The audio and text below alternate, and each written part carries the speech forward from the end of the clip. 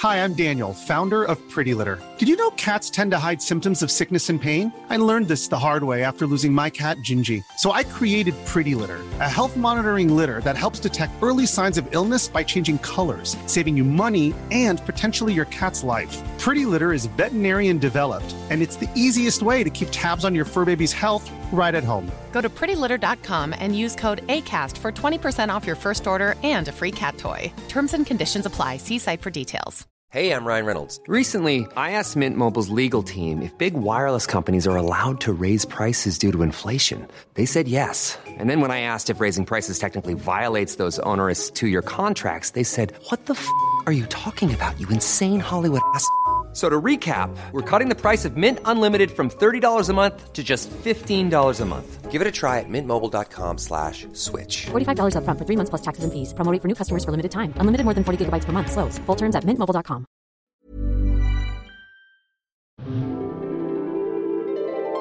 I'm a gutless company guy. What can I tell you? Gutless, I am. Completely gutless. I wouldn't say gutless. Oh, I would. What action going back and forth? Got an ass like an amphitheater. It begins with a U, it ends with an A. There's a meal initial there. Monday Night Raw, number 1. All right. Welcome, everyone, to the Cultaholic Classic Raw review as the other Cultaholic lads fight over who goes where in the draft. We are here via our Ica Pro powered DeLorean, where there isn't even a draft through the doors. And who be we? I be Fake Geordie, radio presenter without portfolio, former Cultaholic heavyweight champion, now residing in mid-March 1994, Tom Campbell, and I am joined by the bear in the big blue bar cage, the head pen of Cultaholic, also residing in mid-1990s purgatory. He doesn't need a pencil, he's the head pen. He gets it right every time. His name is Justin Henry, and he is off of America. Hello, hello. Happy Friday, mon chéri. Well, Saturday, as people are hearing this, the Ica Pro powered DeLorean does weird things to your head. It sure does, and much like a real Ica Pro, it is undesirable.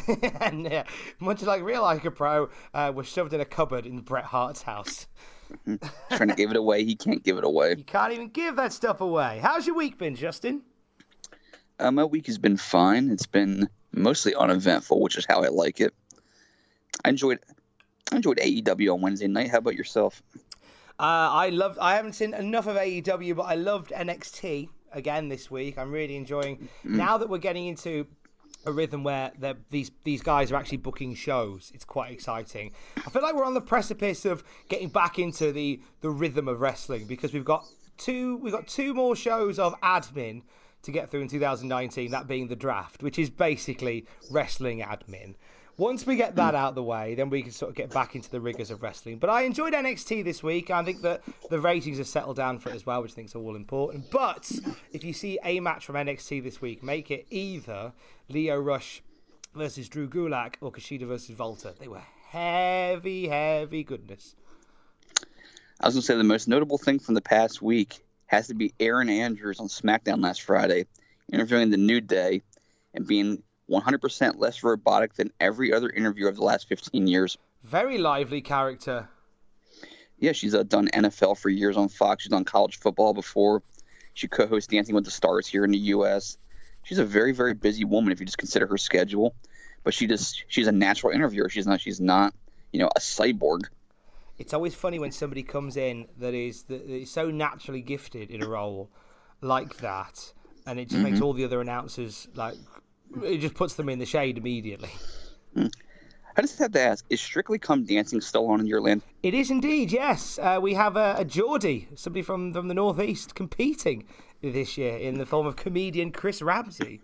So that's a big... We had Carlton from Fresh Prince on it recently. Really? Yeah, I think it was. Was he in it, or was that the American one he was in? I think he was in the American one, wasn't he? Quite possibly, because our version's still on after all these years. I think he might have. Yeah, yours is called Dancing with the Stars, isn't it? Yes, I watched it in the early days when Stacy Keibler was on because, Stacy Keibler was on. I'd have watched it if Stacy Keibler was on, to be perfectly honest. Jeebus, that woman got legs for days. And she's a very good dancer. She knows how to use them. Yeah, she almost won. I think she lost to, I can't remember, some boy band guy. Is that a legit? I can't remember, or is that a sarcastic? I don't know. They're from a Backstreet Boy guy of some kind. I don't know if it was a Backstreet Boy. I mean, I want to say Nick Lachey, but I know that's not right. Well, okay, whichever boy band it was them. But no, it's still very much a part of Saturday nights over here. It's that and the X Factor sort of in around about this time of year is when all that kicks off, just in time for Christmas. X Factor right. is, I don't know. I think even American Idol threw the towel in pretty much. Wasn't like a UK Idol or something in your land? We had, well, I think the closest we had to that was Britain's Got Talent. No, they don't. I can't argue with you. I kid. I'm not. I was in the programme. Hey, mate, to be honest with you, this says everything. The winner, I think on at least 3 occasions, the winners of Britain's Got Talent have been dogs. Not even not insulting, like actual dogs. The most talented thing in on the British Isles is a dog. I'm not going to argue that. Dogs can be very talented. It's true. It's the most talented thing in Britain is a dog. Not even a human, it's a dog. So here we are. If this is the first time you're listening, welcome to it. This is where Justin Henry and myself chronologically critique, thank you OSW Review, the entirety of Monday Night Raw from its very inception in 1993 through the lean years of the mid-90s, and then we knock on the door of the Attitude Era around late 97. But we are many, many moons away from that. We are currently basking in the glory that is pre-New Generation, pre-the lean years WWF Raw. Justin, when and where are we this week? Well, it is the week after WrestleMania 10. This was aired on March 28th, 1994, recorded 1 week earlier in Poughkeepsie at the Mid-Hudson Civic Center, which is a great building for Monday Night Raw in terms of the smaller venues. But we're starting to get to the point where Raw feels more and more like status quo TV. Yeah, it feels, doesn't feel like anything major really happens on it. It just keeps the line being pulled along. Yeah, the best match on the show was the one that went 2 minutes, and we'll get to that later. So you want a few noteworthy notes from the Wrestling Observer from this week? Go right ahead. So March 28th, 1994, Brian Pillman is working without a contract in WCW at this point. Now, do you remember Brian Pillman's work from this time, Justin? Yeah, it was just post Hollywood Blondes, but before his singles run as California Brian Pillman. Were you watching at this point as well when he was? Well, would you have known that he was without a contract? No, I was 10 years old. I was not a privy to those sort of things. Were you a fan? Yeah, I was a fan of WCW. I had my periods where I just wouldn't watch, and I tune in and I go, who the hell are the Colossal Kongs and stuff like that. But I knew who Flair was. I knew who, obviously, but I'm not talking like I knew what was going on. I knew the Nasty Boys were there. I knew that sort of stuff. I was a privy, but when it came to contracts, I didn't know what was what. Well, Dave Meltzer gives us the skinny on this one. He says Brian Pillman's contract expired in WCW without sides reaching an agreement for renewal, and Pillman was originally pulled from all shows, and publicity was given word for him to remove him from future pub. Although it appears right now he'll remain and finish out what was already booked for him at the 17th of April pay-per-view show. So it looks like he's sticking around without a contract for the time being. Yeah, because in Brian Pillman's case, that always works out well. It really, really does. Killer Kowalski has begun writing a weekly pro wrestling column in the Boston Herald. This is basically the 94 equivalent of starting a podcast for Killer Kowalski. Killer Kowalski was one of the scariest wrestlers of all time, and yet he was a vegetarian. Which meant at least that he's going to beat you, but he wasn't going to eat you. Exactly. So there was that. Were you aware of the scandal that potentially rocked WrestleMania 10 thanks to the New York Daily?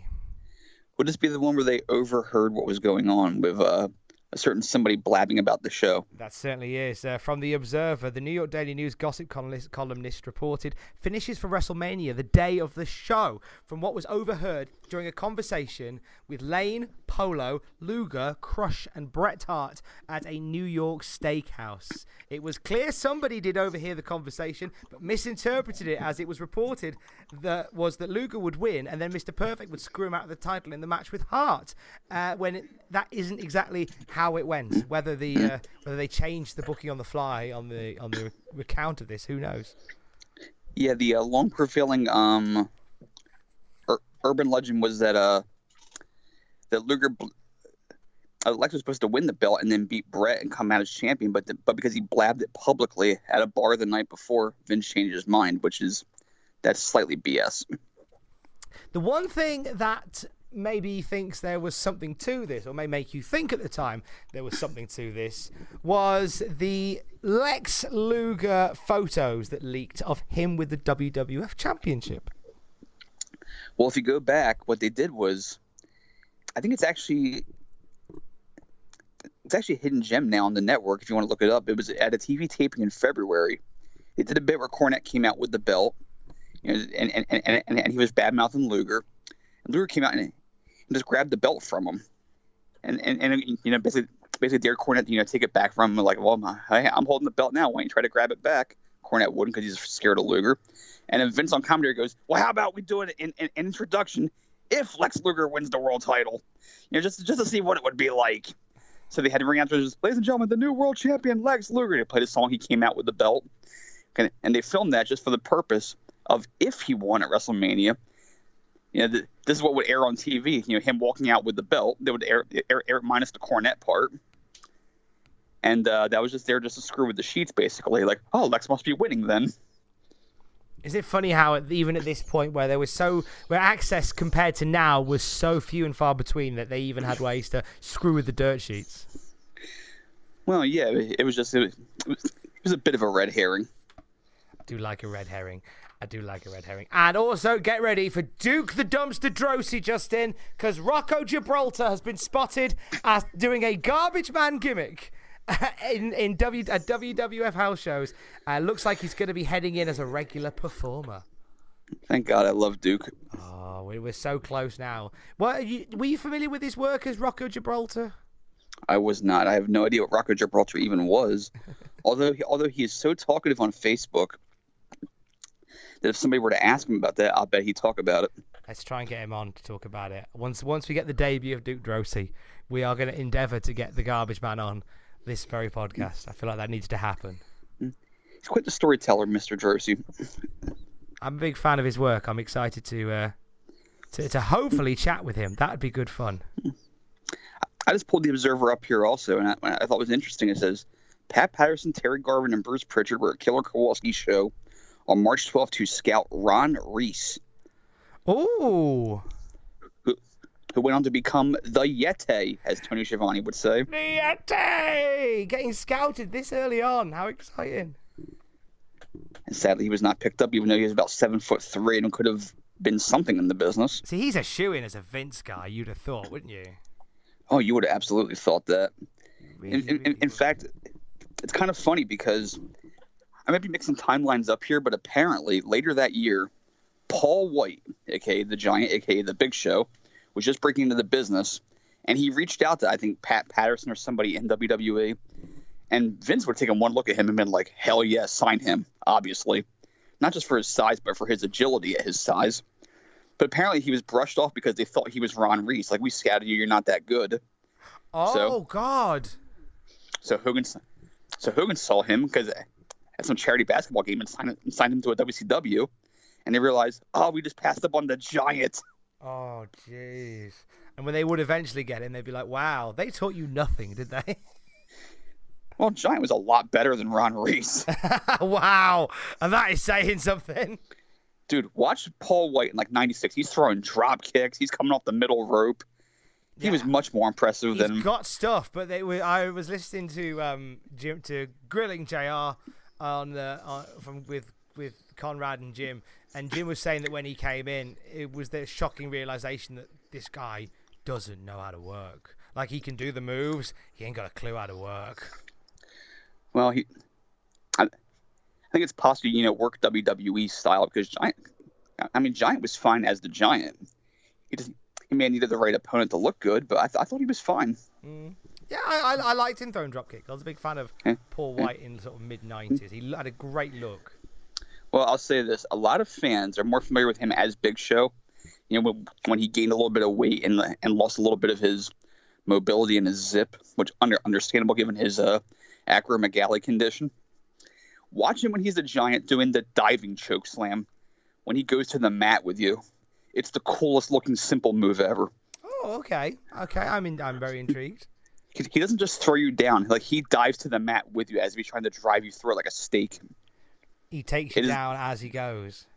Yeah, he just lays out and just slams you as hard as he possibly can. Adds a little more oomph to it. And he had the mobility and agility to actually do that regularly.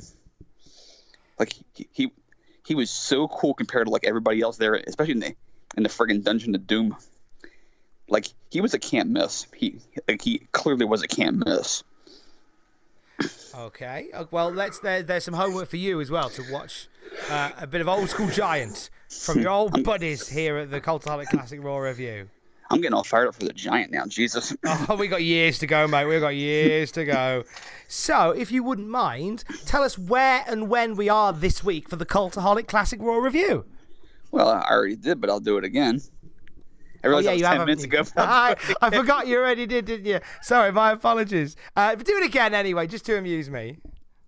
Yes, it's March 28th, 1994. It was taped 1 week earlier in Poughkeepsie, New York at the Mid-Hudson Civic Center. And we start out with a little bit of a dark bit here, where before the commentators even come out, Ted DiBiase is standing front row ringside, and he pays off 3 obvious plants to get up and leave. So he can have 3 seats all to himself. He could sit in the middle and have a buffer on each side. Because he feels like watching the matches, and he wants to prove that everybody has a price for the $1 Million Man. I love how he bought 3 seats as well. Yes, you have a buffer. Exactly. And you can stretch properly then if you've got 3. I like the idea of them not thinking that segment through and maybe him buying 1 and then having to squeeze in between 2 people. I like the middle-aged woman in the Bret Hart t-shirt who didn't appear to be a woman who would buy a Bret Hart t-shirt. No. Do we know their identity? I'm thinking like makeup artist or something, maybe just some backstage worker in some capacity, because obviously they're not going to pay actual fans to leave during the taping. I can't imagine that they would, unless they're obviously plants. I just wonder whether they would have been any a particular level of backstager. Yeah, possibly makeup people, possibly sort of somebody's wife, maybe, or the wives of some of the wrestlers, perhaps. But it was a fun segment. I like this. It was a nice way of reminding us that Ted DiBiase was a thing. If only he was still a wrestler. If only. So on commentary, we have Vince McMahon. He's joined by Mr. James E. Cornette. And what I love is that when the cameras are on them, Vince is still raspy because this is taped the day at WrestleMania. But when you're doing the live commentary, his voice is magically perfect all of a sudden. This is always the problem when you have a bad voice and you've got pre-recorded bits to do. It's like the difference between them is always quite jarring. Yes, within a week he drowned himself in some tea and honey, and by March 28th he was pristine. But the night of, when he's doing the wraparound segments, Vince McMahon, was the WrestleMania great? Like he's got Kane's old neck kazoo. I'll let you in on a fun little trivia fact about radio, which is connected to this, is that where I used to work, we used to pre-record the what they call the top of hour, where you'd say like on FM, online, on your mobile, and on digital radio, and then the name of the radio station. So you pre-record that. You pre-record a couple of different versions just to keep it fresh. And but there was one occasion where I came in quite late and I'd lost my voice. So you hear this perfect top of hour where I'm there going off air, on FM, online, up your jumper, da da da da da da da da da da. Right, 4 o'clock. Here's your latest. He suffered a hernia mid-sentence. Just somehow mid-sentence. So I just made the decision to go, I'm going to re-record all these for today because it sounds too weird. I'd rather the whole show be crap than opposed to like all but these top of hours. A certain level of consistency throughout. Exactly. A consistent bit of crap, which is what many have called me since I joined Cultaholic. It's like that one Raw we did where Shawn was on commentary and the wraparounds, he was fine, but on live commentary, boy Booker looks great, doesn't he? Sound like Krusty the Clown. I hate that inconsistency. Yeah, Shawn Shawn woke up 5 minutes before showtime. Oh, that's today. They just shoved him out of a moving car to get into the studio. And Staggers in like Jason Voorhees being shot at. That's a great image. Shawn Michaels as Jason Voorhees being shot at by someone who was clearly ineffective at killing Jason. There you go, John. First job of the day. Love you, John. Photoshop John Eiley at John Eiley on Twitter. I think he's going to start demanding that we plug him each time. At John Eiley on Twitter. I think I'm cute. I know I'm sexy. Sexy. Oh, the looks. Bye.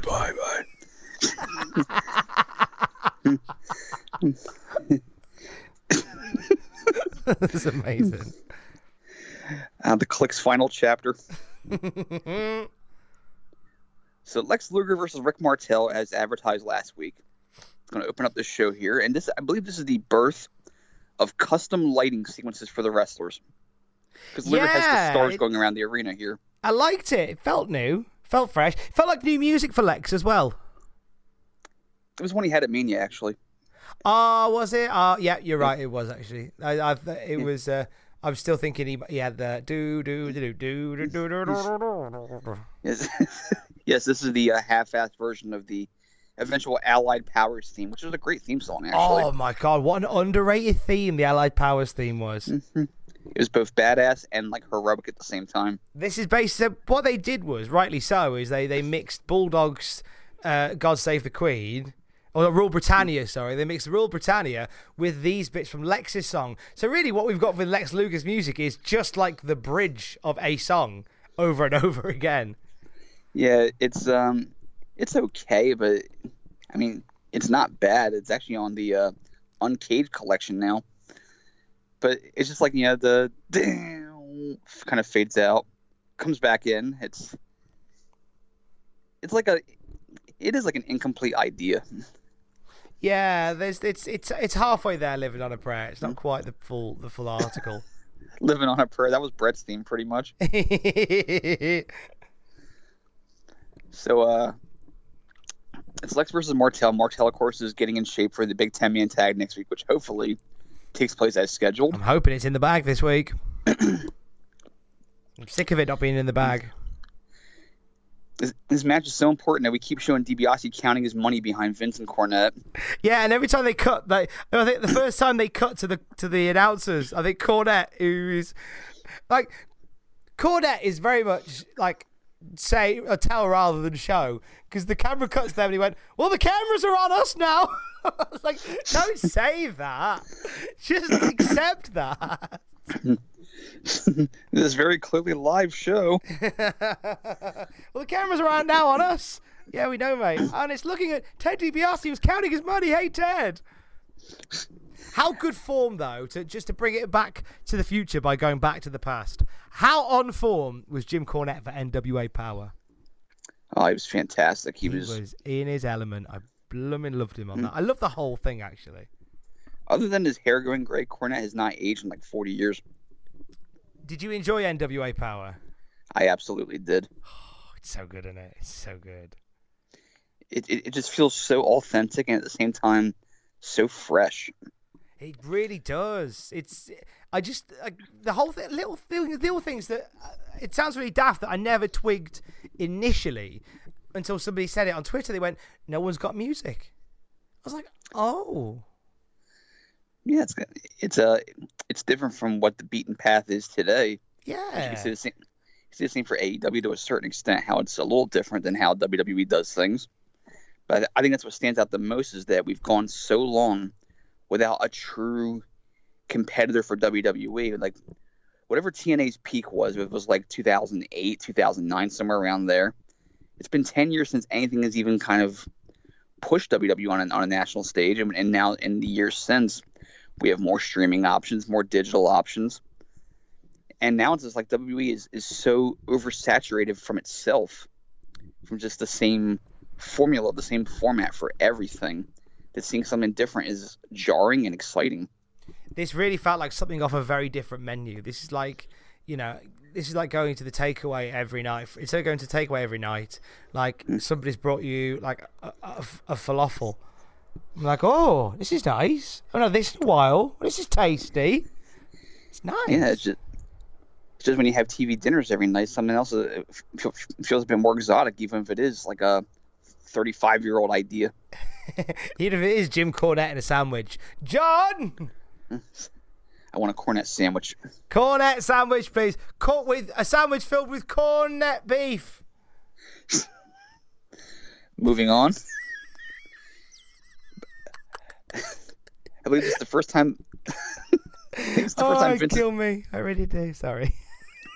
Yeah, that was very Pacitti-esque. I think he possessed you for a moment. Well, he's away, so I think every so often his spirit inhabits my body. You need to hire an exorcist. I just every so often find the urge to go, here are 10 wrestlers that you didn't know had legs. Join us. And then I'm all right again. Instead of Pazuzu, it's Pacitti. Hey! Anywho, I believe this is the first match where Vince ever says the word mesomorph. Oh, is it? Because then Cornette tries to turn it and like I don't care what his religion is. Which is a funny bit. Okay, I like that. I never spotted that, but that's cool.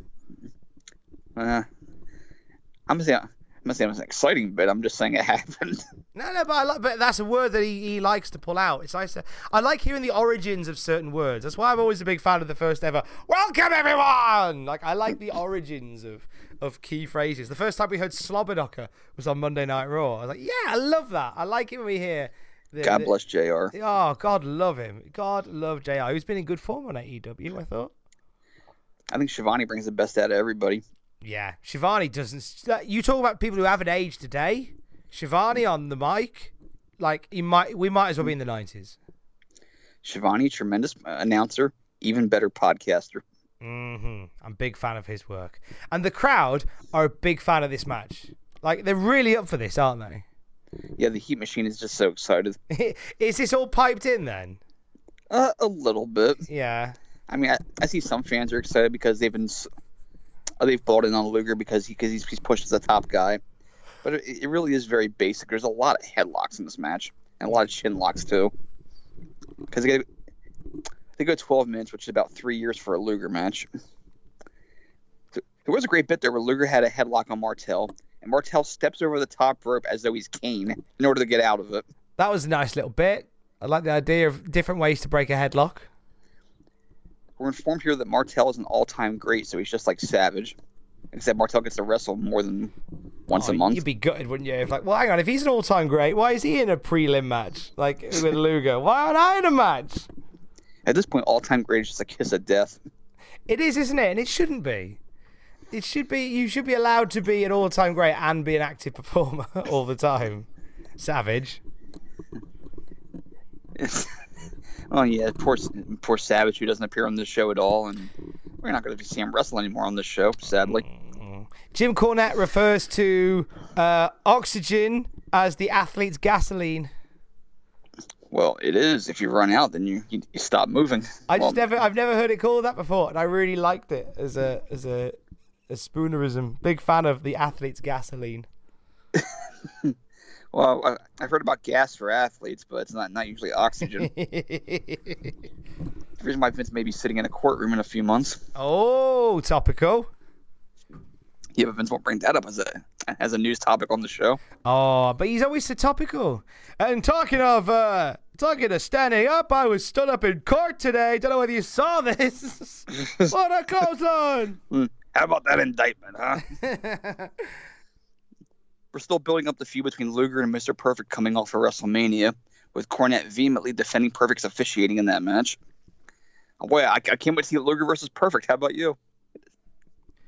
I am buzzing. I know that the Perfect will do his best.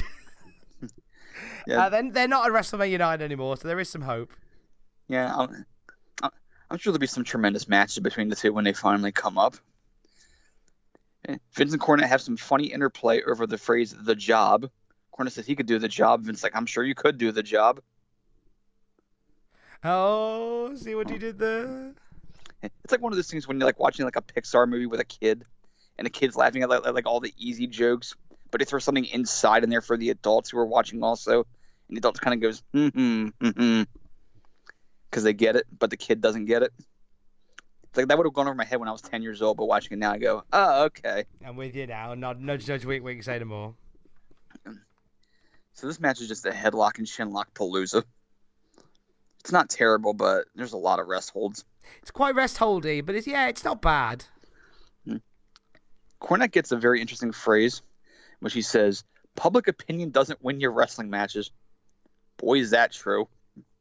But it does get you booked. Ask Kofi Kingston how that works. Oh, God. Oh, poor Kof. He gets replaced by Cain Velasquez, just like that. Velasquez actually, by the time this has gone up, we've had the press conference. I'm fairly sure that we have guaranteed Cain Velasquez and Brock Lesnar for Crown Jewel. And Braun Strowman versus Tyson Fury. Oh, I'm reckoning. I reckon Fury beats Strowman, and I reckon they're going to put the belt on Velasquez. What are they doing? I'm not saying I like it. I'm just saying it might happen. I mean, Kane's not terrible in the ring, but what are they doing? It's a bit like when you see an 18-wheeler come off the road and come flying at you. It's going to hit you. I'm not saying I want it to, but I just looked like it's going to happen. It's just, this Fox deal is going to be so interesting the longer it plays out. God, are they going to go with it all the way? Like surely every major TV company gets bored of wrestling at some point. Well, how long are they going to maintain that rating of just under 4 million viewers a week? That was because The Rock was going to be on and several other major stars. I reckon it'll probably plateau. I think they'll lose another 1.5 million, and I think it'll plateau. Initially, I can't see it dropping less than 2 million. Here's something to consider: they hyped the hell out of that show with The Rock, with Austin, who didn't show up because whatever. Brian Alvarez had a great rant on that. They hyped Taker, they hyped Hogan, they hyped Sting, they hyped all these big stars, who a lot of whom didn't show up because screw you, pal. Mm-hmm. And despite having like every Fox outlet, pro football, college football, baseball, hyping the show up for weeks before it came on. They did about 3.9 million viewers. The average Raw in 2014 did 4.1 million viewers. The average Raw. That's a real bare bones episode of Raw. The stuff that we're going to be talking about in a couple of years' time. Yeah, like Adam Rose versus Fandango outdid this show. Oh, God. Not to disrespect Adam Rose or Fandango. They're both underrated performers. But anywho. Yeah, we've certainly got good seats and plenty of popcorn to watch this play out. Yeah, we're watching the apocalypse, I think. Incidentally, there's no point plugging it here because by the time you hear this, it has gone out. Myself and Sam Driver watched the apocalypse live on the Cultaholic YouTube channel. You can watch our reactions back right now. We get a spot in this match where Lex Luger slips and falls on a go behind. I've never seen that before in any match ever. He tries to jump behind Martel, and he lands right on his hip. Oh, Luger. Every week I find myself for some reason going, oh, Luger. Luger is the most boring wrestler that never disappoints. Do you know what? He is the gift that you hate to receive, but you always get it. And yet somehow it amuses you. He is the anti-Belinda that always gets you socks. I got you socks. Thanks, Belinda. I don't know. What did I give you for Christmas? I don't know. These socks are too tight, Billy. And the doors are locked. Now that Luger I can get behind. And I can get behind. I'd still fall on my hip, but I could get behind. And I can get behind any Luger who does the torture rack. Yeah, that's true. It suits him, that move. Yeah, he's finally using it in WWE. He beats Martel with it. Yeah. And then we get the bizarre Made in the USA logo on the screen after the match. Oh, yeah, that was odd. But it did remind me of more halcyon days where all the wrestlers had their own logo. Yeah, but it just seems weird to kind of throw it on after the match and not like trying something new here. Yeah, this is very. There's a couple of things they try in this show that are very new, that are quite experimental, that I'm intrigued to talk through. Yes, they're blasting off into the next decade with new ideas. Blasting off. We get Stan Lane running down WrestleMania again because the replay is airing right after this episode of Raw at 10 p.m. So kids on a school night staying up till 1 a.m. to watch WrestleMania. They run this twice, which makes me chuckle.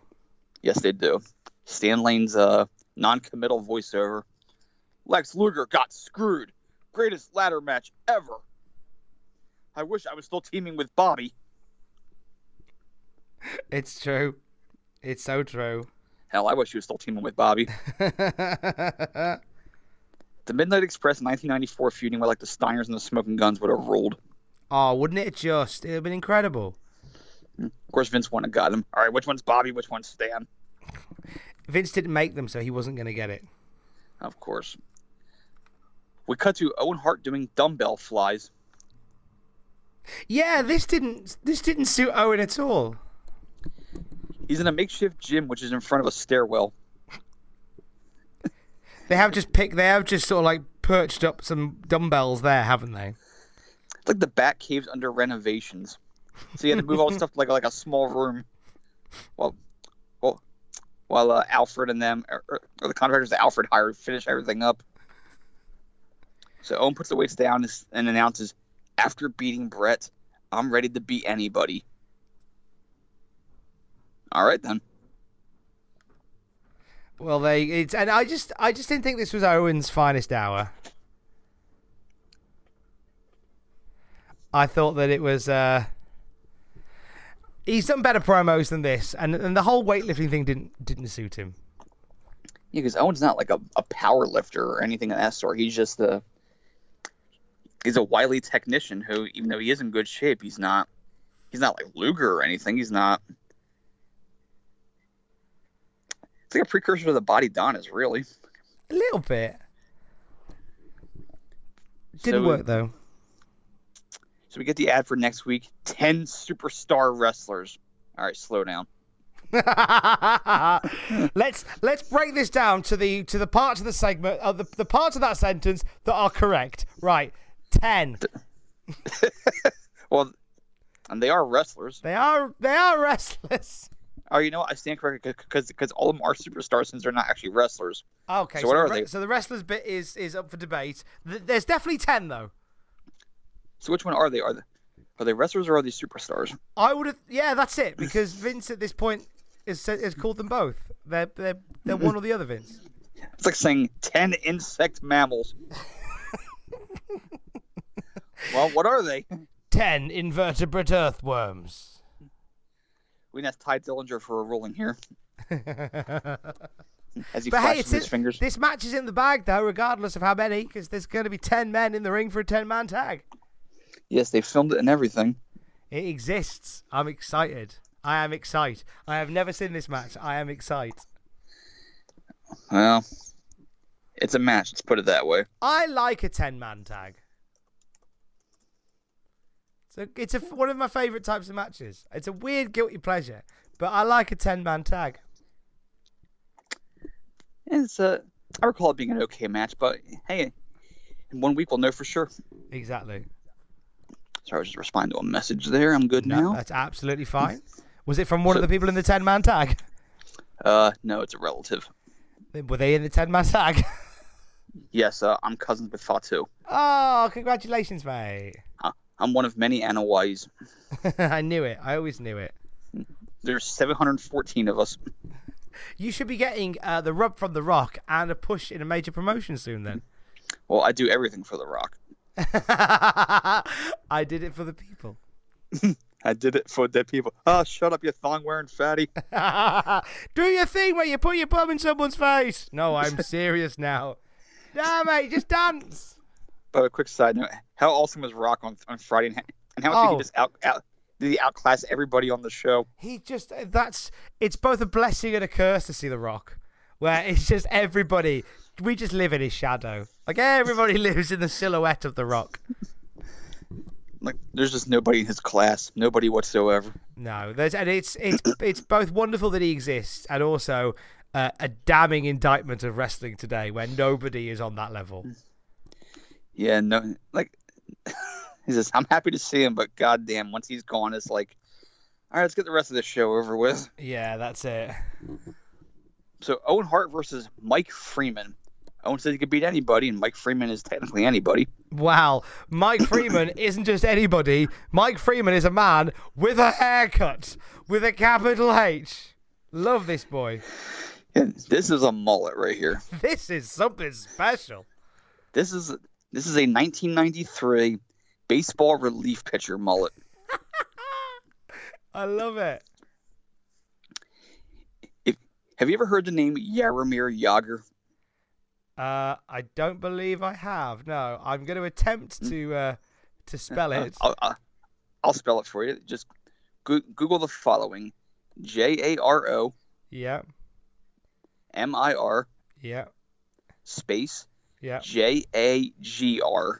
Got it. Okay. And also Google mullet. If you want to see what the alpha mullet do you know looks what? like. I'm already excited because it's thrown up Jaromir Jagr mullet, Jaromir Jagr mustache, Jaromir Jagr muscles, and Jaromir Jagr muffins. Jaromir Jigger? Is that what you said? Yeah. It's Jaromir Jagr. Jaromir Jagr. Same thing, mate.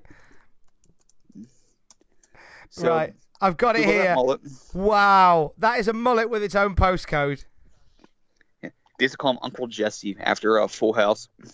Oh, my God. That is a mullet that deserves I hope that when he retired from ice hockey, he didn't just retire his jersey, he retired his mullet. Well, he got rid of the mullet eventually, but he played almost 30 years in the NHL. Literally, like he had a long career. He started in like 1990, and he retired maybe about 2015, 2016, maybe even later than that.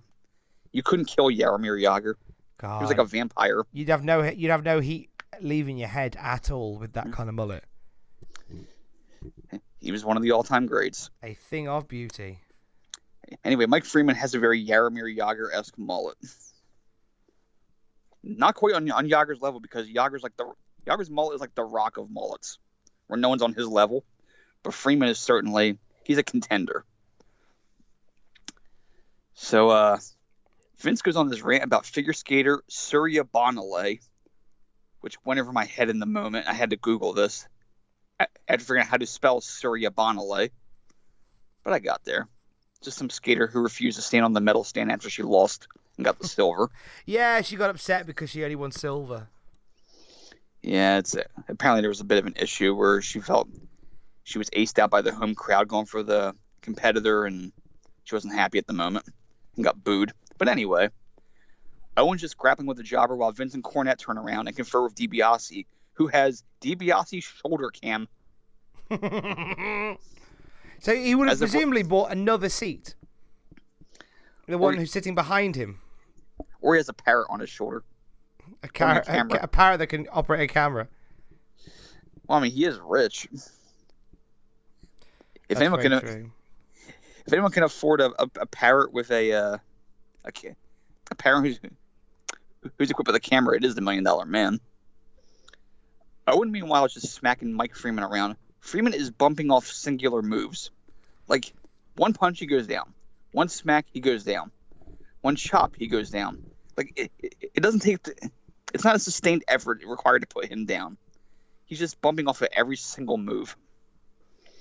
Owen's giving him these rage-filled hair drags. Freeman is just... Like, other than, like, the small little comeback attempt at the end, Owen just beats the crap out of him for, like, 5 minutes. This is all Owen. Yeah, I think that's kind of the point. They're just trying to remind you that Owen, even though he was a mid-card scum a year ago, but he's a tour de force now. You get a spinning Judas effect at one point. I like that. I'm glad you spotted that too. Owen invented that. Vince keeps building to the Bret Owen rematch. I'm totally there. He ends up finishing with the sharpshooter, keeps it on a little bit long just to show his aggression. I like the anger from commentary that he dares to do a sharpshooter. Yes, how dare he steal Riki Choshu's move? I love the entire Owen Hart package at this moment in time. He is every inch the anti-Bret because he's got almost like even the colours are reversed, like predominantly pink rather than black. Instead of handing the glasses to somebody, he snaps them. It's just he's just the anti-Bret, and it's perfect. No sportsmanship at all. Yep. Just no sense of good about him at all. I think he's great. I think he's brilliant. Bret is outward calm. Owen is outward angst. Owen's blonde. Bret has dark hair. Exactly. In every sense, he's like mirror Bret. Bret from the mirror world. It is the ideal feud, and they work so well together. Two of the best technicians in the world at this point. They are just, I really want them to do well touring as a rivalry. I really do. Sad part is they didn't quite do the numbers they were hoping, those two. One, which is more of an indictment of the company at that point than what they were doing. I'm happy to blame the company for Owen and Bret not working. I mean, even the company will blame the company deep down. Mm-hmm. Maybe not outwardly. It's not our fault. We're the Fed, brother. Anyway. We're the Fed, brother. I don't know what to say there. So does Hogan work for them again? We're the Fed, brother. Don't brother me, brother. I'm not your brother, brother. I'm not your bro. Hey, Riddle, I'm not your bro. I'm not your bro, buddy. I'm not your buddy, guy. I'm not your guy, bro. I'm not your guy. I was hoping it would go into that, but it didn't. When Goldberg and Matt Riddle met backstage. Yeah, it's a shame. I know. I wanted that to be the thing. Never mind. Like how Matt Riddle shoots his own angles. He's good at it. He just cracks on, doesn't he? Him and Bailey are the same. They just do their own stuff.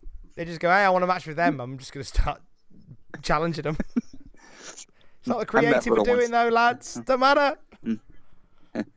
I met Riddle once. I was in his match for 45 minutes. He's the same laid-back guy for all 45 minutes. Oh, how come you found yourself in his situation? He said he was best of the best last year, and he was doing pictures and autographs and all that stuff for like a while. I was just kind of like hanging in the area where he was, like near his gimmick table, watching the matches from a distance. And I just couldn't help but notice just how he's perpetually Matt Riddle the entire time. I love it because then that gives the vibe that he is how he is in real life. Mm-hmm. And a photo somebody has on Instagram somewhere of her and him that I snapped personally because she asked me to. So he's flashing, the hands standing with a big smile. Hey, that's cool, man. And he's just, yeah, it's great that you came out. And he's all like, just super happy to be there. He's like if Jason Mewes could kick your ass easily. Oh, I love that. Just the entire time. Absolutely love that so much. I'm a big fan of his, and I'm glad that he is as he appears off screen as he is on. And speaking of people who are happy to be here, we show the Burt Reynolds video again. Oh, yeah. Now, this is money. They need to play this forever. They are so happy that a genuine celebrity was at their show. And having a good time and battered. It's just he's just so excited to be I mean, they're so excited that someone like of some level of renown showed up to their show. They're going to keep showing you that, hey, Burt Reynolds was here. We're with it. Even though this was not Burt's career peak by any means. They're using him as their key back to the mainstream in these downward times.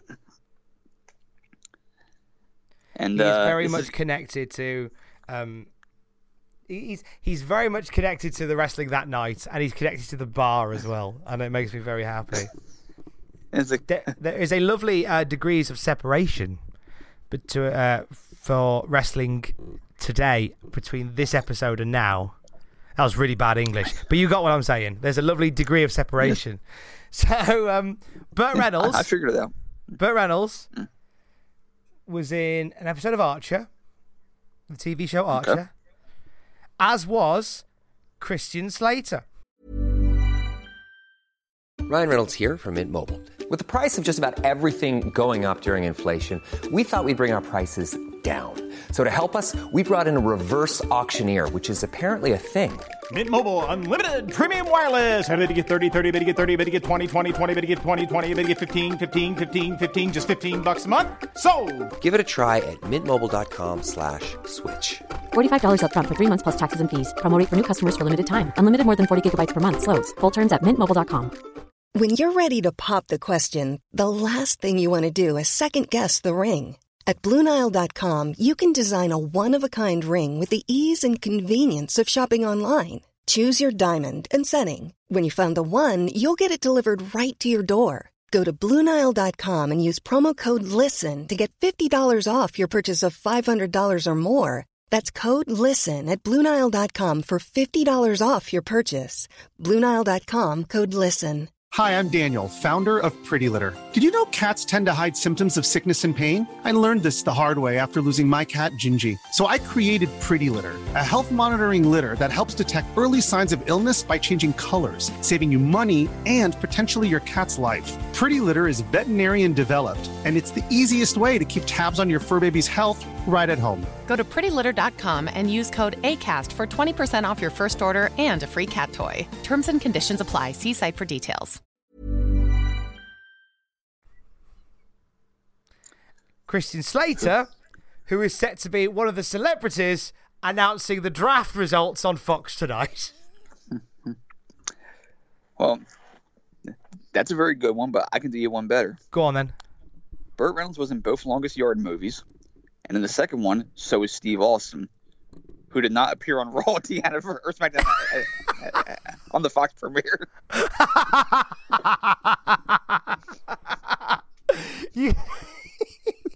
Can we just connect everybody to Steve Austin, and the connection being who was not at Fox for the premiere as promised? Let's see, I wasn't there, you weren't there, Brian Zane wasn't there. Oh boy, Barry Horowitz wasn't there. Let's start with the B's. Barry Horowitz, Barry the Shark. Let's go to the C's. Mr. Burns. Mr. Burns. Anybody that celebrated Burns Night? Burns Night. Like, in 1901. Like 3rd degree burns. Burns. Okay, the name Burns. Got it. Or anyone with Burns from 1901. Burns Night. Kane. Was Kane there? Kane wasn't there. That works. We are currently listing people who weren't at the Friday Night SmackDown premiere. Michael Cole. Oh, I'm sorry. I was doing people who I wish weren't there.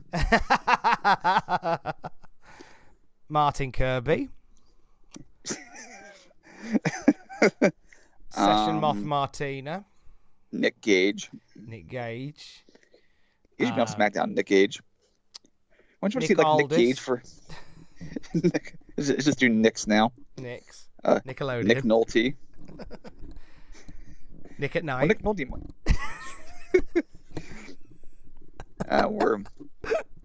It's Friday and we're punchy. I like this. I like that now we record it at this time on a Friday because, like, I've had hardly any sleep this week and I'm in that lovely giddy headspace, and also I'm not even drunk because I'm doing Sober October. So, like, this is how I am with all the alcohol leaving my body. I like how you have to qualify, like, oh, I'm not drunk, I promise. I sometimes feel like I need to. When people go, "You're all right," I go, "Yeah, I'm not even drunk." Because I'm not even drunk this month yet. It's been 11 days. You're just very silly, that's all. I'm just silly. I'm not even drunk, mate. I'm well proud I've not drank for 11 days. Well, let's steer back onto the road here, even though I don't want to for this match. Mike Freeman wasn't at SmackDown. He might have been. You don't know. He might have. Eric Cody wasn't.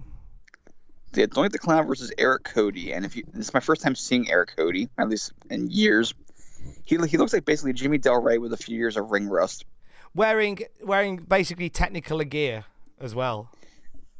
Yes, he's a very unusual looking man, but I think they bring in prelims on the basis of being weird looking. I like how you just go, very unusual looking man. Well, he's non-standard. He stands out. This whole match, I think you need to adjust the contrast on your TV for, because this is very colourful. Yeah, this is very palletish. Doink goes to ringside before the match. He's He's making his rounds around the ring, and he squirts DiBiase with a squirt flower. You think that would lead to a feud, but no. They love doing this at the moment, don't they? They love just going, oh, let's just have these two interact. Are they going to feud? Nah, not really. This is the throwing you-know-what at the wall to see if it sticks era. Yeah, very true. Cornette gets a funny rant here about how that it's assault with a deadly weapon because that flower could have New York City water in it, which is contaminated.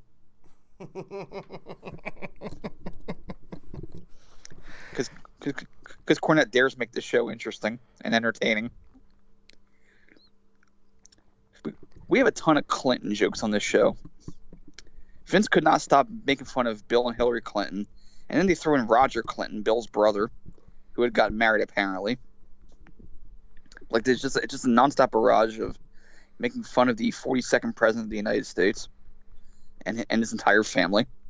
Yeah, they do give him a couple of digs, don't they? A couple, more than a couple. And what's weird is Cornette, who we know today as being a very liberal person, he's ripping on the Clintons, and later on the show, he puts over Rush Limbaugh. Oh, the Limbaugh stuff made me die. That was funny. They're really up for Limbaugh, weren't they? Yeah, we'll revisit that, but you can tell that Cornette, especially knowing now what we know about him, this is firm kayfabe here. Oh, yeah, absolutely. Because Cornette today would go off on Limbaugh like, this mudder! Like goddamn goofball, mud show, outlaw, mud, that sort of thing. Full-on podcast Jim Cornette on commentary. I think that the world needs that.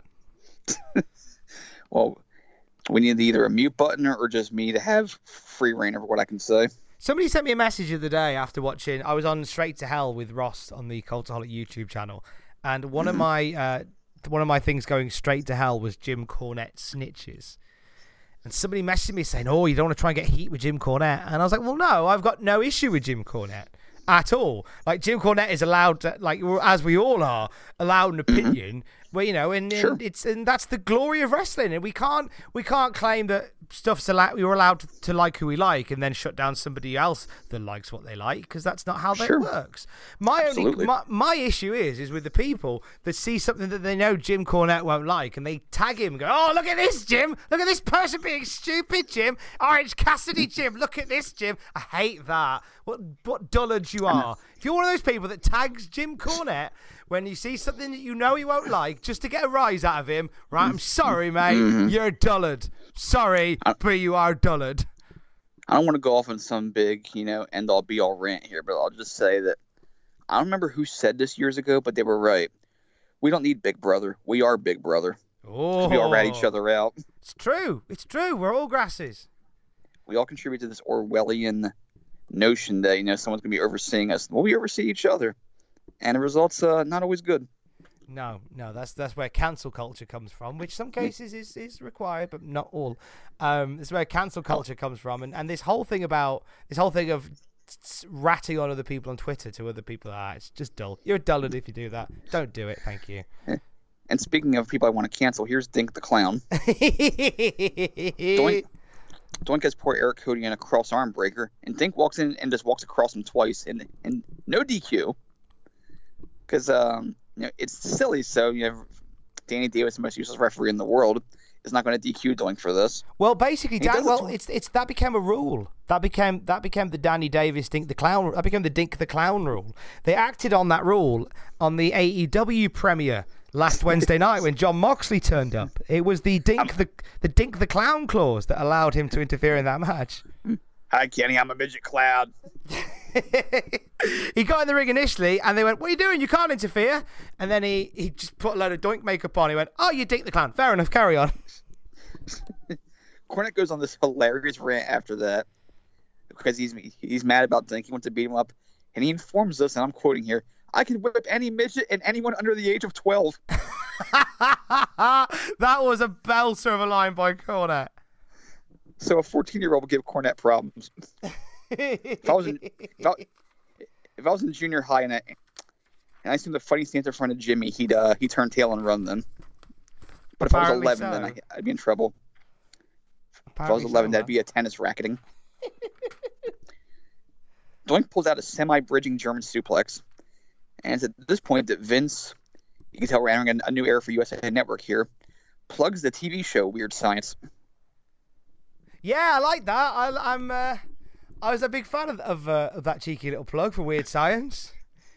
Did you ever actually see this version of Weird Science?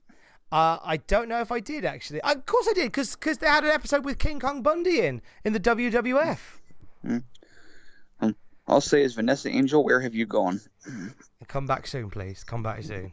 I would be remiss if I didn't, upon talking about Weird Science, give some love to my friend Dave Roberts, for whom we had a blissful, passionate 9 months doing a podcast on the WWE version of ECW that we called Weird Science. Weird Science. Exactly. And even a version of that was our theme song, probably illegally. But we had a lovely time doing it. So big love to my mate Dave Roberts, who now does a Let's Play series. He's been playing Kingdom Hearts, and it's been good fun to watch my boy Dave playing Kingdom Hearts. Big love to @RealDaveRoberts on Twitter. There you go. Give him a follow and tell him Tom Campbell sent you. Yes, ma'am. Yes, sir.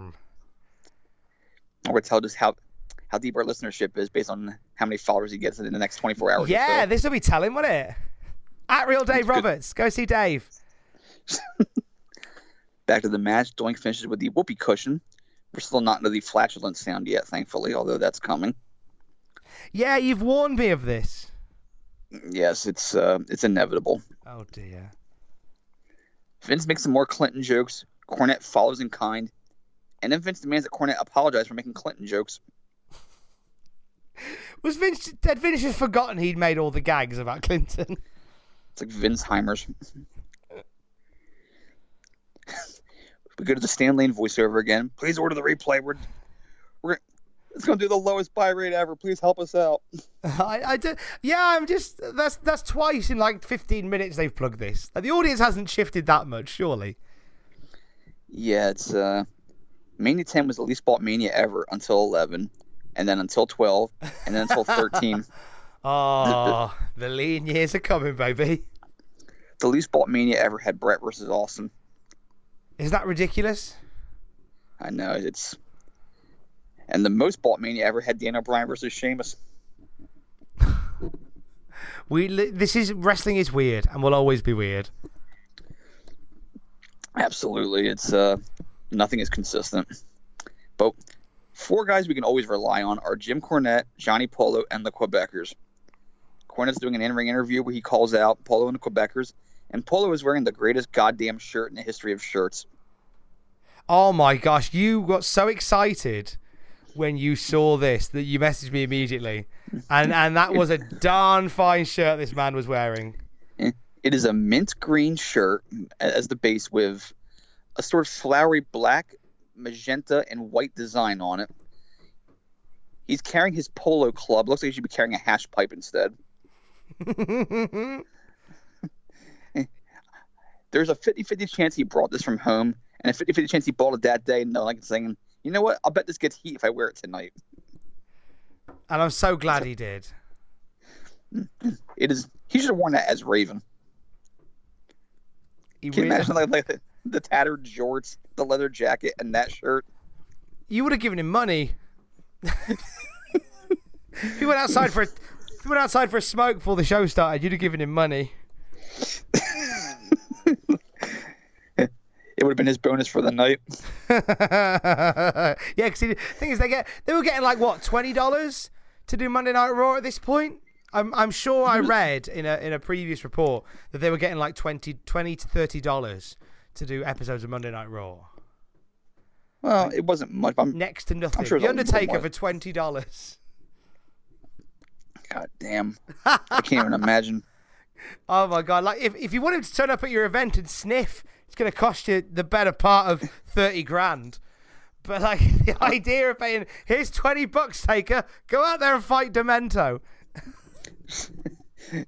Here's a hot dog and a handshake. Thank you.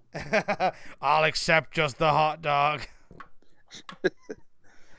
John, Undertaker eating a hot dog. Undertaker eating a hot dog at an indie show. So, and with the caption, Undertaker eats his fee. Yeah, he needs to have a new name because he can't be Undertaker. He's got to be like Mark Death or something. There was a company based in Worcestershire that was promoting the Grave Digger. Let me guess. He was like 6'3" tops. Yeah, I think that'd have been very flattering. But he was the Grave Digger facing his brother in a casket match. His brother, the Big Machine. I was hoping his brother's name would be his brother. I'm kind of sad that it wasn't. But honest to God, not even lying, there's a promotion based out of Worcestershire and they ran the Grave Digger versus the Big Machine. It was a brother versus brother casket match. And wow, the pictures. If there's video of this anywhere, we need to have the Tom Campbell dub commentary a la Chris Sproul versus Cage Tyler. Biggin and Wigan too. So anyway, while you're searching for that, I don't know who's more tastefully dressed, Raven or the guy in the Dallas Cowboys jacket who's happily singing the Quebecers theme song in the crowd, waving his arms as though he's like a maestro. But I think the guy in the crowd. And I'm with him, minus the Cowboys jacket part. F the Cowboys. Cornette shares a group hug with a happy threesome. And Pierre wants us all to know Vive la Quebec. And while they're talking for a bit, Captain Lou hits the ring at Captain Lou's speed. I love the stagger walk that Lou does, where he has his hands out. He's kind of like shaking him a little bit. Yeah, he looks a bit manic, doesn't he? I like that. Well, he is Captain Lou. Jacques calls him Captain Crunch, which made me laugh for some reason. I have no idea why. He was desperate to get that line in as well, which I thought was good. Yes. Like he really shoehorned it in. He thought of it that morning, and goddamn it, he was going to get it in. So Lou wants to know if the offer still stands. Like, if I got my tag team, are you going to fight my tag team? And they're like, yeah, go get your tag team. So Lou, you can tell this is a different era, because instead of just gesturing toward the entranceway with his hand or his arm, leaves the ring and starts walking up the aisle to go get them manually. He does. Nowadays he would just point as though it were the WrestleMania sign or something. But he didn't even get all the way back to get him, did they? Well, because they figured he's not very spry, so he's not going to get there in a flash. So let's just send him out there. We're on a time budget here. And out come the Head Shrinkers and Alpha. And Polo is not happy.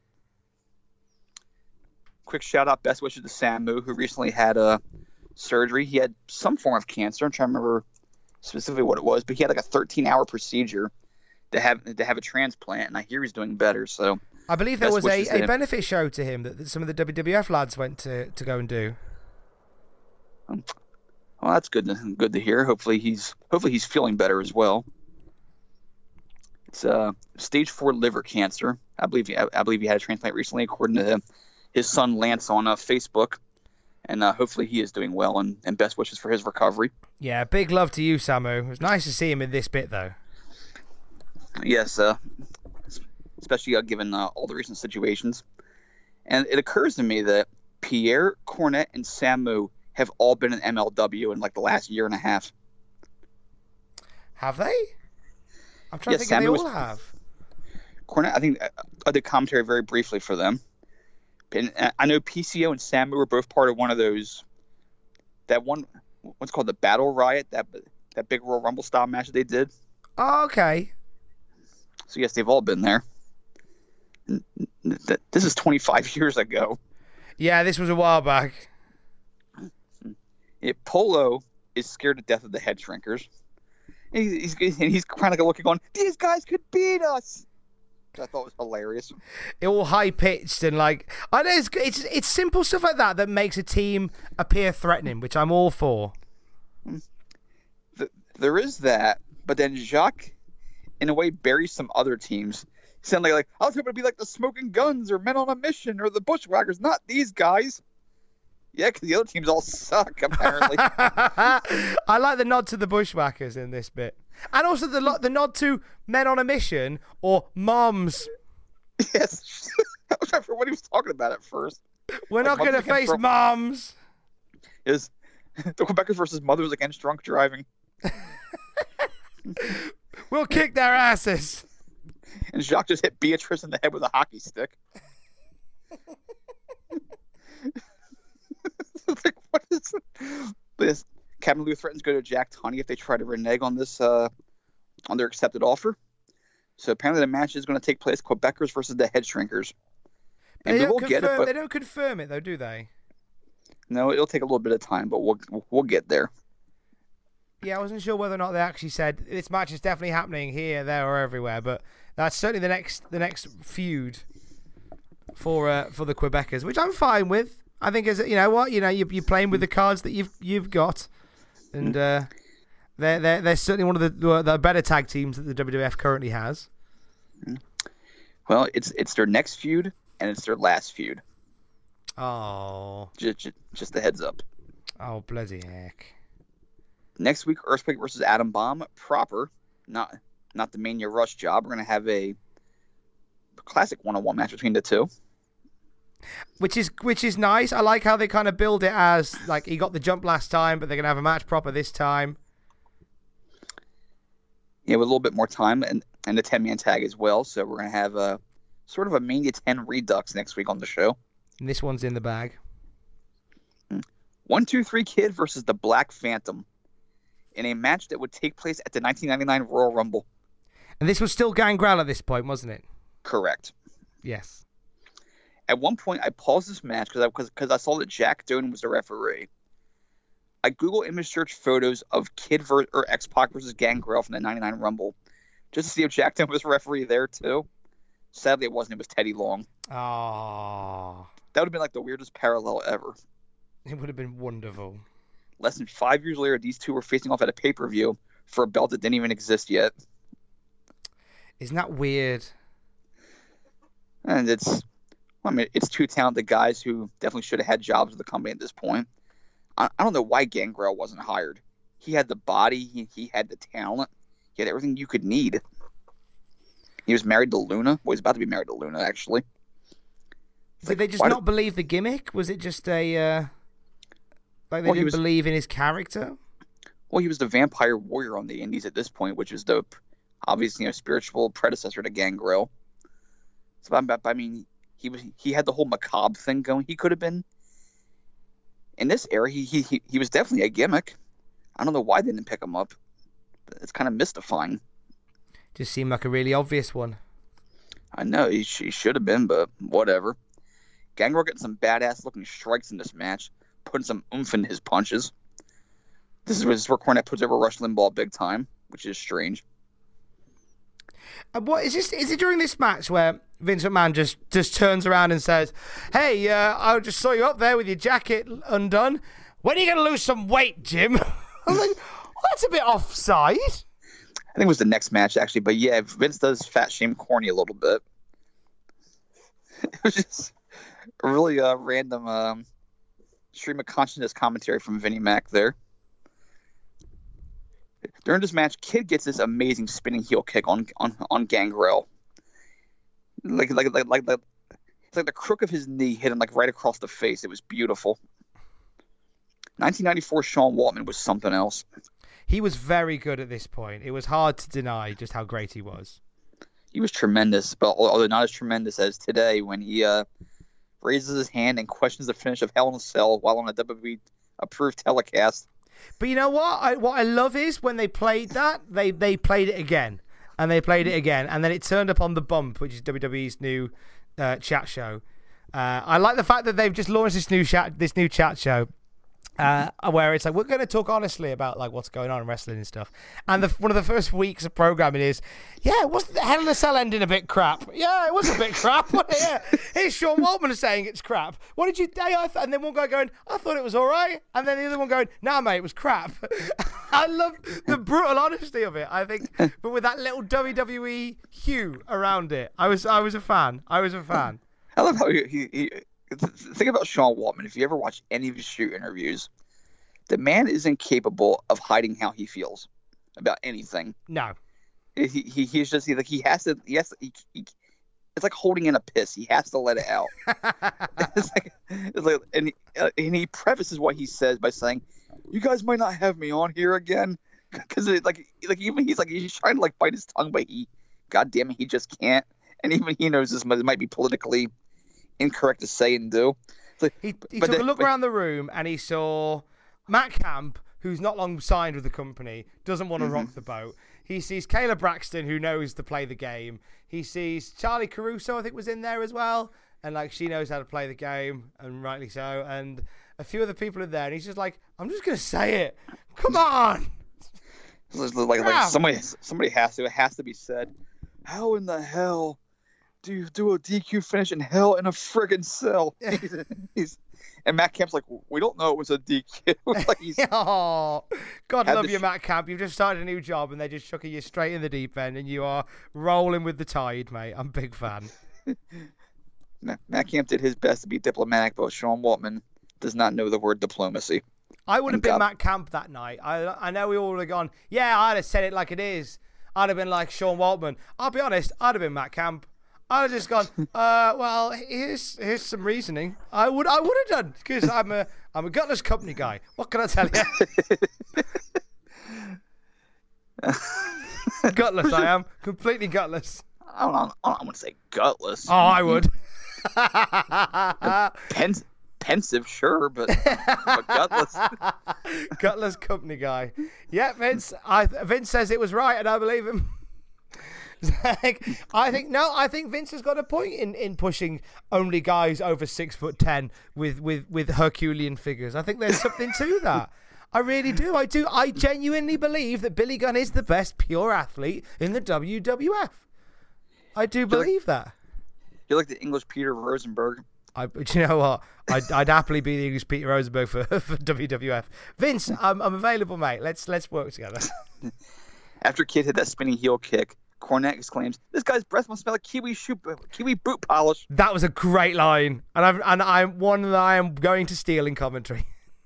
Because Kid blasts him with that, and gets his usual array of nifty aerial moves and kicks and stuff, and finishes with the sideways moonsault. This match was like 2 minutes, but was the best part of the show. It really was. This was the peak of the wrestling action from this particular evening for me. Because not only is it Sean Waltman as peak 1-2-3 Kid, but it is Gangrel in his prime. He's in great shape here. He wrestled really well. Like, it was a really good performance by him. Gangrel was always an underrated wrestler. It's just, I don't know why they didn't hire him. He was right there, right under their nose. His spouse worked for the company. They obviously just thought, oh, he's just a guy under a mask. We can't do anything with that. They must have just had no faith in his longevity. 4 years later, he debuts the best entrance in wrestling history. Imagine them doing that at Raw, like in '94.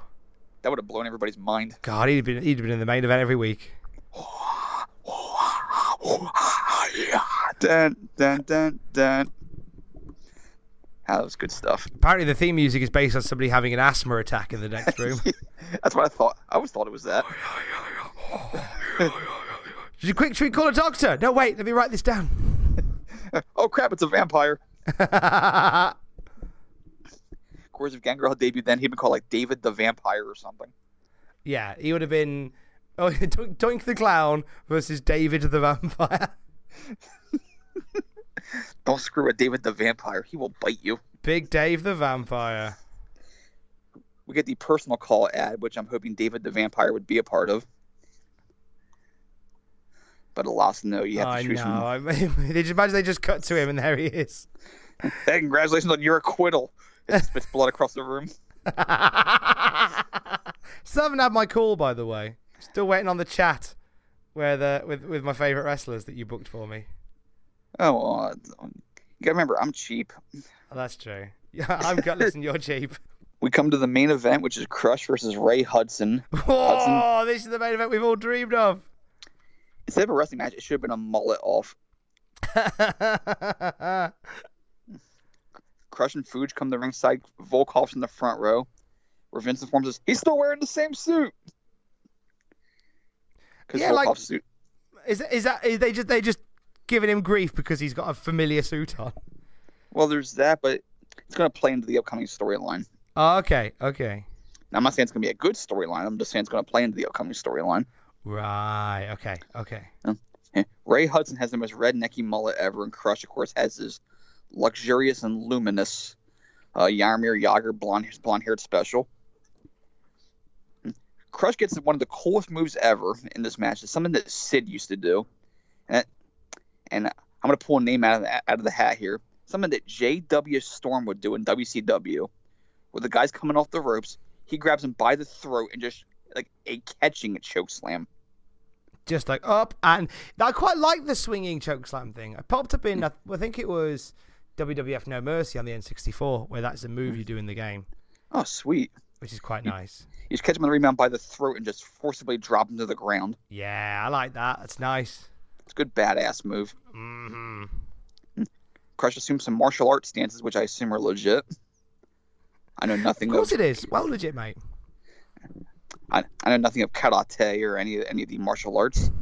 I'm more of a catch-as-catch can't guy. I'm catch-as-catch won't.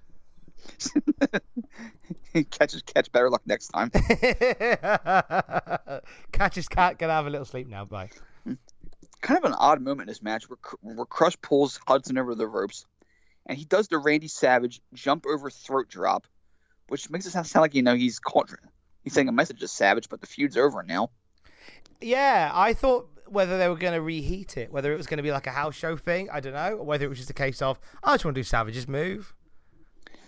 Yeah, it just seems weird that he's paralleling one of Savage's trademark moves, but whatever. I mean, no one else really does that move. Yeah, it was an odd decision to do. Good-looking super kick in this match from Crush. No thigh slap either, just a big thrust to the face with the heel of the boot. Cornette talks about his old friend Stan Lane. No further context provided. Oh. This is where Vince starts to fat shame him. So after all these cool moves, the catching chokeslam, the Savage throat drop, the great super kick, what does Crush finish with? I know what you're going to say. A sustained press slam followed by a sort of wonky-looking knee drop. Now, I looked at this, I rewound this a couple of times because I wasn't sure whether it was a really ropey knee drop or a really quick, sharp fist drop. And it is just a really wobbly knee drop. It was the 5-knuckle shuffle. Without any of the shuffle and none of the knuckle. It was a falling knee. It was just like, and what was wrestling thinking? When, as you say, you've run through that litany of great moves that Crush does. Of all the moves, why is that the daddy that ends the match? Why is that the match where Hudson yields? Oh no, he's put a knee in my head. Well, I'm off to sleep now. I've survived everything else. It was like a Benjamin Button match where age in reverse. You know how Kenny Omega does the V trigger? Yes. This is the meh trigger. This is the hair trigger. Because both men have great hair. I hope this move does come back. I hope this becomes one of those moves that just looks rubbish, but just has this build of, oh my god, it's deadly. Like, I know I'm not saying it looks rubbish, but this could be Crush's Judas effect, in the sense of it's a real basic move that suddenly has become uber deadly. Sugar bra to the Judas in my mind, brah.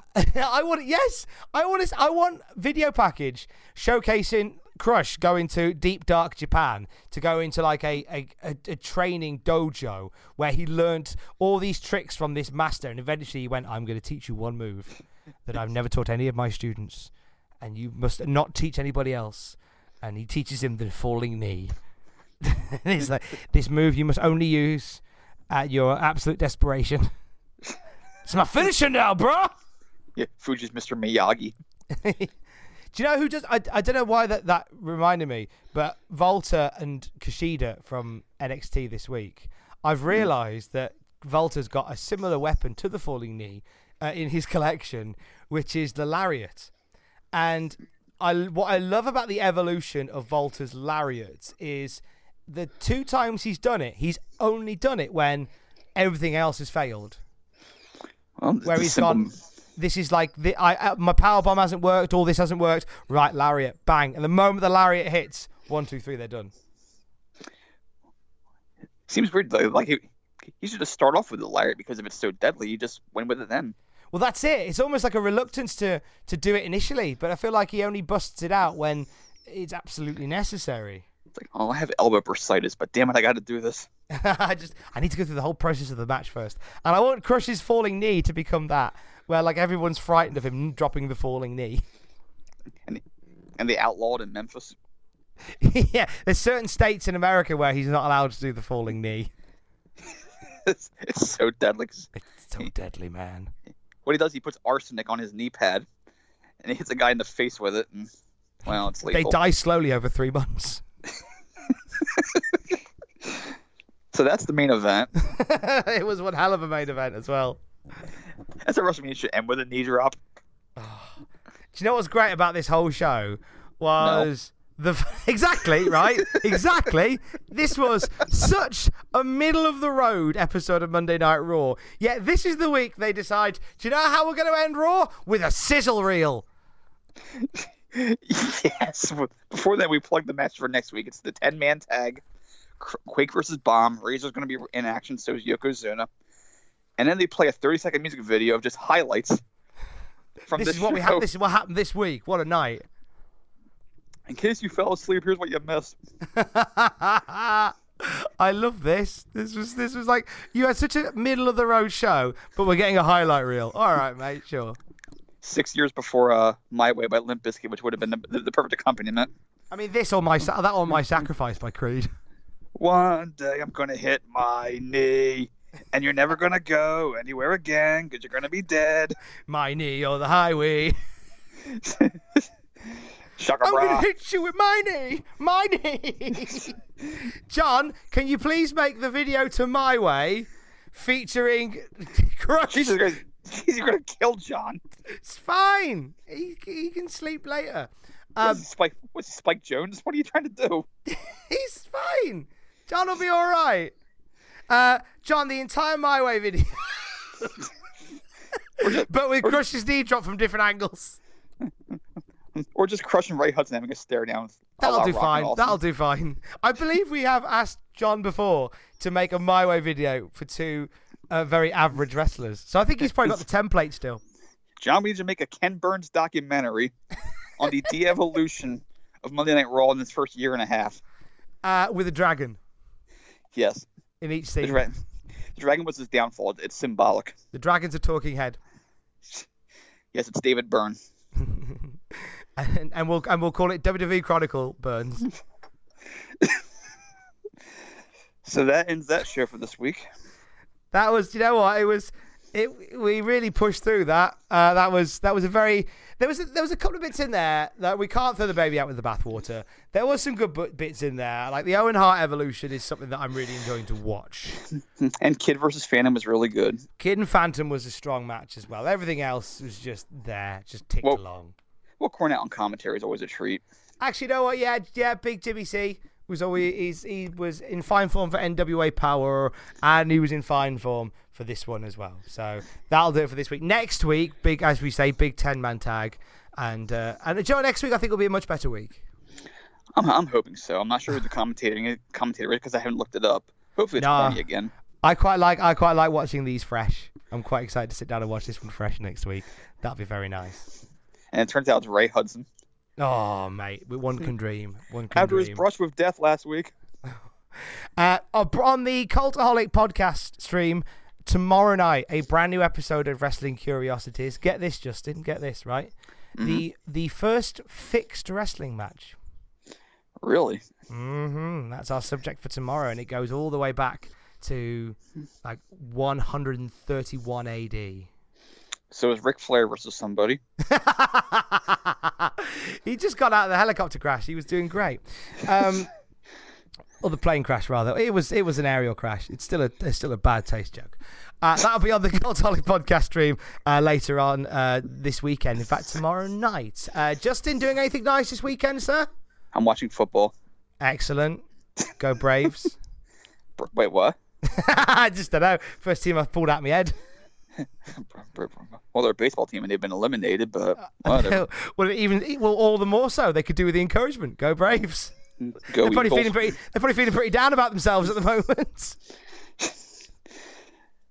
Go Braves. It's always next year. So you watching football? Yes. We'll have a lovely time watching football, my friend. I shall. What are you doing this weekend? This weekend, my good lady is out of town this weekend, so I am doing what all self-respecting bachelors do, and the good lady's out of town. I'm getting in the shower and having a cry. That's going to be my weekend, mainly. I'm just joking. I don't need a shower. He is at JRH Writing on Twitter. I am at Tom Campbell on Twitter. Together, united, we are not divided. We are at Cultaholic on Twitter. Please drop us a line, drop us a tweet. We'd love to hear from you out of hours. Don't forget to join us. I love you. Bye. Even when we're on a budget, we still deserve nice things. Quince is a place to scoop up stunning high-end goods for 50 to 80% less than similar brands. They have buttery soft cashmere sweaters starting at $50, luxurious Italian leather bags, and so much more. Plus, Quince only works with factories that use safe, ethical, and responsible manufacturing. Get the high-end goods you'll love without the high price tag with Quince. Go to quince.com/style for free shipping and 365-day returns. Hi, I'm Daniel, founder of Pretty Litter. Cats and cat owners deserve better than any old-fashioned litter. That's why I teamed up with scientists and veterinarians to create Pretty Litter. Its innovative crystal formula has superior odor control and weighs up to 80% less than clay litter. Pretty Litter even monitors health by changing colors to help detect early signs of potential illness. It's the world's smartest kitty litter. Go to prettylitter.com and use code ACAST for 20% off your first order and a free cat toy. Terms and conditions apply. See site for details. For all the wrestling headlines in just 10 minutes, search Cultaholic Wrestling News on Apple, Spotify, or wherever you get your podcasts from.